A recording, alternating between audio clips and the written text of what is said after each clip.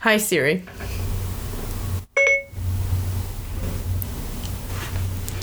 Fine. Hello?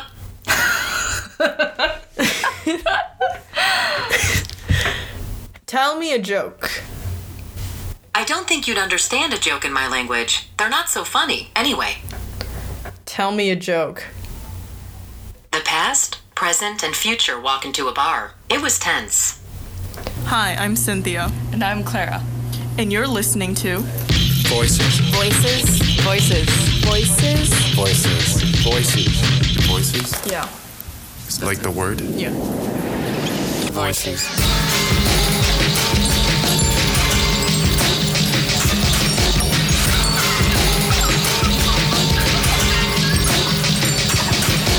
Voices on CornellRadio.com. What do you think about AI? I don't know. It's kind of creepy to me. I think it's creepy to a lot of people. Yeah, it is. You know, I remember someone funny just said, I'm not too worried about AIs, robots, or whatever. And someone asked them why, and then they said, just pull the plug. Take out the batteries. But I think, aren't we getting to the point where they can, like, learn things and people are scared of AI, like... Of being intelligent in the sense more of, intelligent than we are. And sentient? Well, it almost seems like they'd be absolutely more intelligent than we are. If you consider Watson with the Jeopardy, who answered all the questions immediately, practically. There were, like, some errors, I remember. But in terms of, like, answering, it clearly received the most amount of money, most points. Out of two, like, the best contestants that Jeopardy had ever had. So this week, we're going to delve into artificial intelligence. We got an interview with a professor of psych named Shimon Edelman. I'm trying to reverse engineer the brain. I did start as an engineer, actually. My first degree is in electrical engineering. Mm-hmm. But then I got sucked into brain research.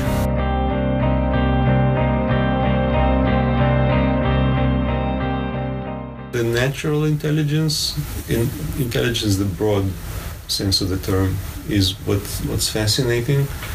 You know, Francis Bacon, the guy who started this enterprise that we call science now, wrote, we contend not with man but with nature itself. So some people like to take on adversaries, and the ultimate adversary is nature itself, and this is like the most complex system that we know of, and understanding it at a sufficient level of detail and understanding that would allow us to reverse engineer it is the most challenging goal I can know. You know, there's this quest for what's called general artificial intelligence, GAI, which should be the holy grail of that quest, because what we have, what passes for AI these days, whether it's a self-driving car or some fancy face recognition system on your phone or whatever, it's systems that are very, very limited in the scope of their abilities. Whereas any animal can do more than one thing, right? So no animal, even bacteria, are not good at just one thing. Mm-hmm. And so what we don't have definitely yet is anything like this general AI. I'm listening. How are you today? I'm happy to be alive. Do you feel alive? This is about you, not me. What do you look like? To tell the truth, I'm rather abstract looking.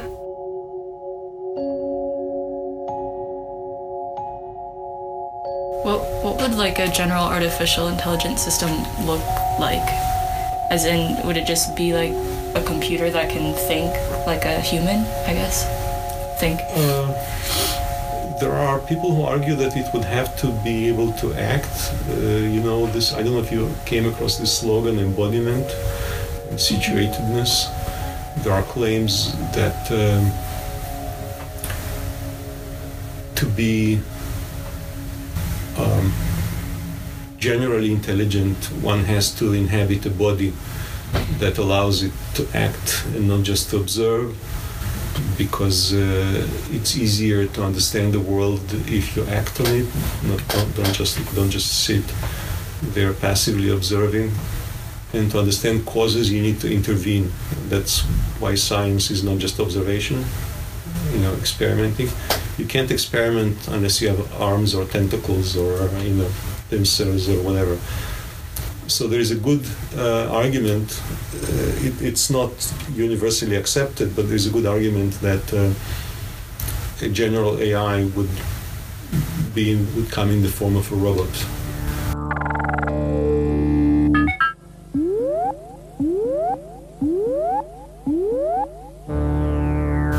And so, like this general AI with like a body of some sort, what would be practical applications, or like what would we be using for? The last New Yorker, there is an interview with some very famous AI people about medical uses, diagnosing, for instance, cancers from medical tests, which sounds like a wonderful application, but for good reasons.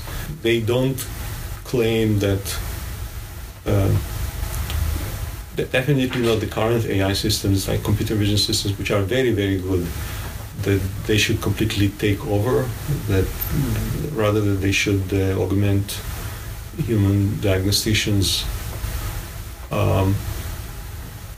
for a variety of reasons. So if you have a general AI system that's as good as humans, of course, in some sense, humans become obsolete, and we very much run the danger of that happening, because the state doesn't need you really. The corporate state doesn't need you except as a consumer, and you can be a consumer maybe, or the state can hope you can be a consumer without contributing any intellectual innovation or doing anything interesting, which is a bleak prospect, which I think just illustrates that one maybe can, but one should not study this stuff in disconnection from the social and ethical questions.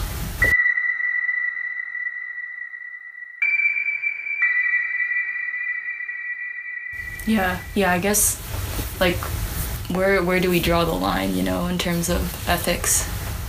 Do you think people would ever be, like, accepting of a world where, like, robots are doing, like, most... No, most people are not asked. Were you asked by Apple or by Google? That's true. Yeah.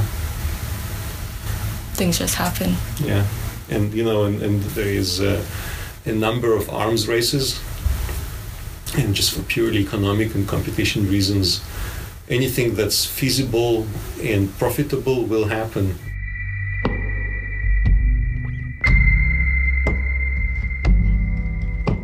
There's the whole Black Mirror thing where someone designed an app such that if you lost a loved one, you could collect all of his or her social media information to compile this fake version of your boyfriend, girlfriend, or significant other to text you back in the same fashion, even though they had died already. I think that's really that's very morbid to me, and I don't know if that's really healthy, to be honest. Yeah, like, it's like, bringing people back from the dead. And in the interview, we were also talking about how AI could basically replace any job.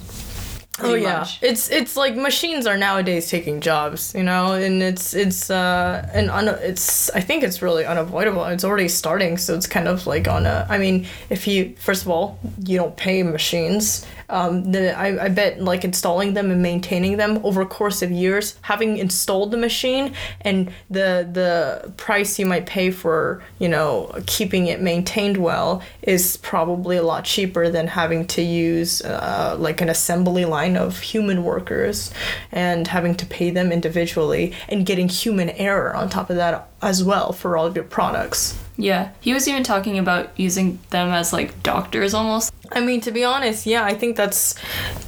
You can't really beat that because it's so incredibly useful. But, you know, humans do have a fear. And I don't know, if I had an AI around, what would I do? How would I behave? How would I act? Would I be okay with that? As long as the AI was incapable of... Oh no, it's probably, at some point people are gonna make things that have abstract thinking and stuff like that.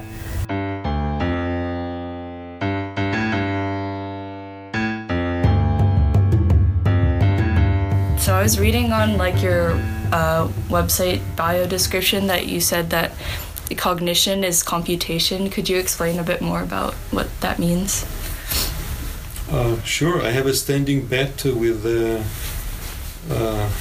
class after class and generation after generation of undergraduates to whom I teach this course, which is called computational psychology, that any aspect of the mind they care to come up with and they think is not computational, I'll explain to them in computational terms, anything and everything. Nothing, and no matter how fancy it sounds, how mysterious it might be, we might not know good or effective ways of solving the problems, but there's absolutely no doubt that the problems are all of them computational. So yeah, even like something like creativity can be computational? Absolutely, I mean, yeah.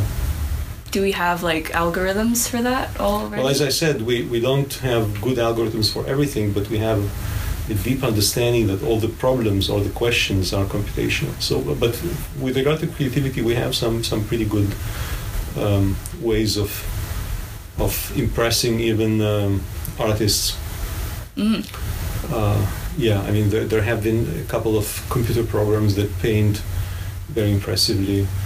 But more importantly, one has to understand the nature of human creativity. I just saw, where did it come up? I think on Twitter, an image of an elk that learned to pick bird feeders and throw them onto the ground and, you know, open them and eat the food. It's very creative. So no elk before it presumably did anything like it. Even just the use of language is creative, like the sentence I'm in the middle of uttering right now, including this whistle, was never uttered before in the history of mankind, right? So this is like, I'm being very creative, am I not? But if you analyze all this, and of course there are psychological studies of creativity, it's variations on themes, it's combinations of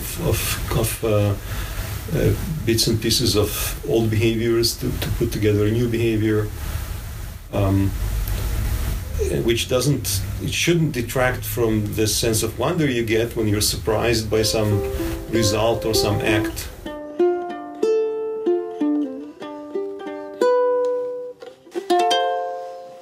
Why don't you make up the words to this one? Okay. Here it comes. I'm lying on the moon. You ever feel like, I don't know, devalued? Like, oh, I'm just an algorithm or like a set of algorithms and that's all I am. Is that how is that devaluing myself? I don't know. Feeling like anything you do was just already there in your head. I don't know. Well, like if I studied the mind this extensively, and I just realized that like my own happiness is just like an equation. I don't know. I think I might feel. What's wrong with being an equation? I mean, first of all, what else could it be but kind of emotionally. I don't see. I have a liver which functions. I feel good about it working well. In fact, I usually am not aware of its existence, which is good, right? But then I know that I can go and read up and I can understand everything about the liver. It's pretty well understood. Or kidneys, actually. Kidneys is a better example. Kidneys are even better understood. Like you can build an artificial kidney, like for dialysis, right? Mm-hmm. So does that demean my kidneys, and why should they demean them? Mm-hmm. Kidneys do their thing. The brain does its thing.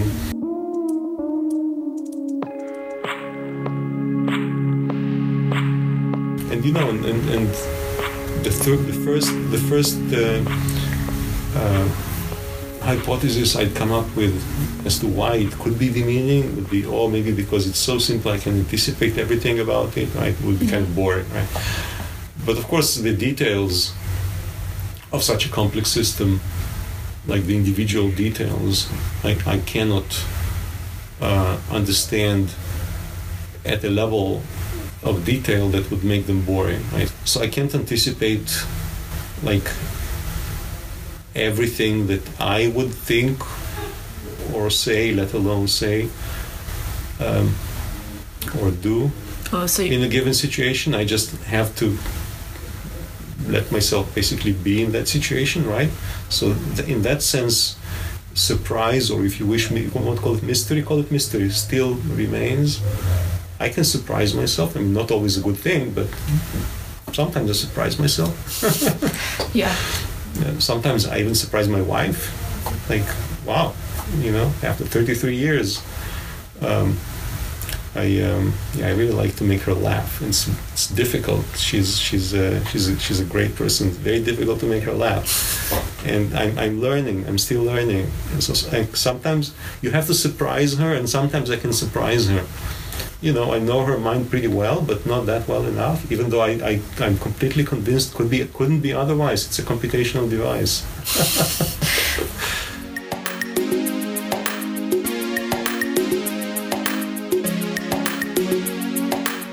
So do you feel weird knowing that you're like a set of algorithms, like your thinking could just be reduced to a set of algorithms?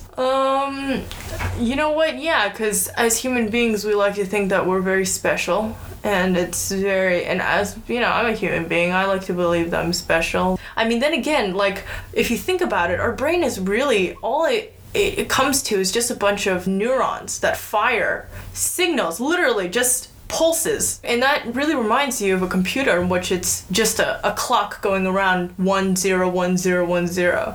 And if it's really that's similar, and it really comes down to that, then yeah, maybe our thinking is computational. And once we discover that, who knows? Yeah, it is kind of scary. I think it's just scary because we don't know what will happen.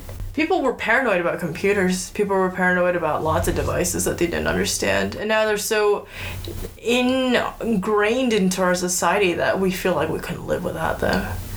And so I think it's just another case of that, in which people in the future are going to be like, how did we ever get by without AIs? Things like that. How did we ever get by without knowing how the algorithm of ethics works? And everything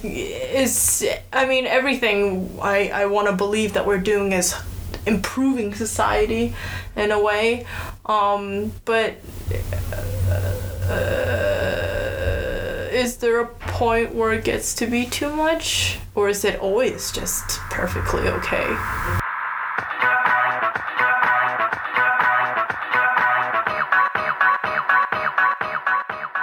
Thank you to Professor Edelman for the interview, to our favorite AI, Siri.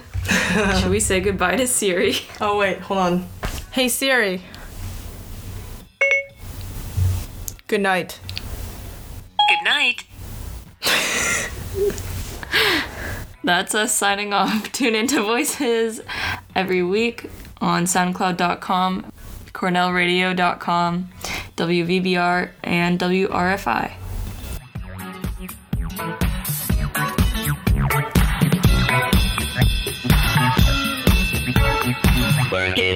make it, do it, makes us harder, better, faster, stronger.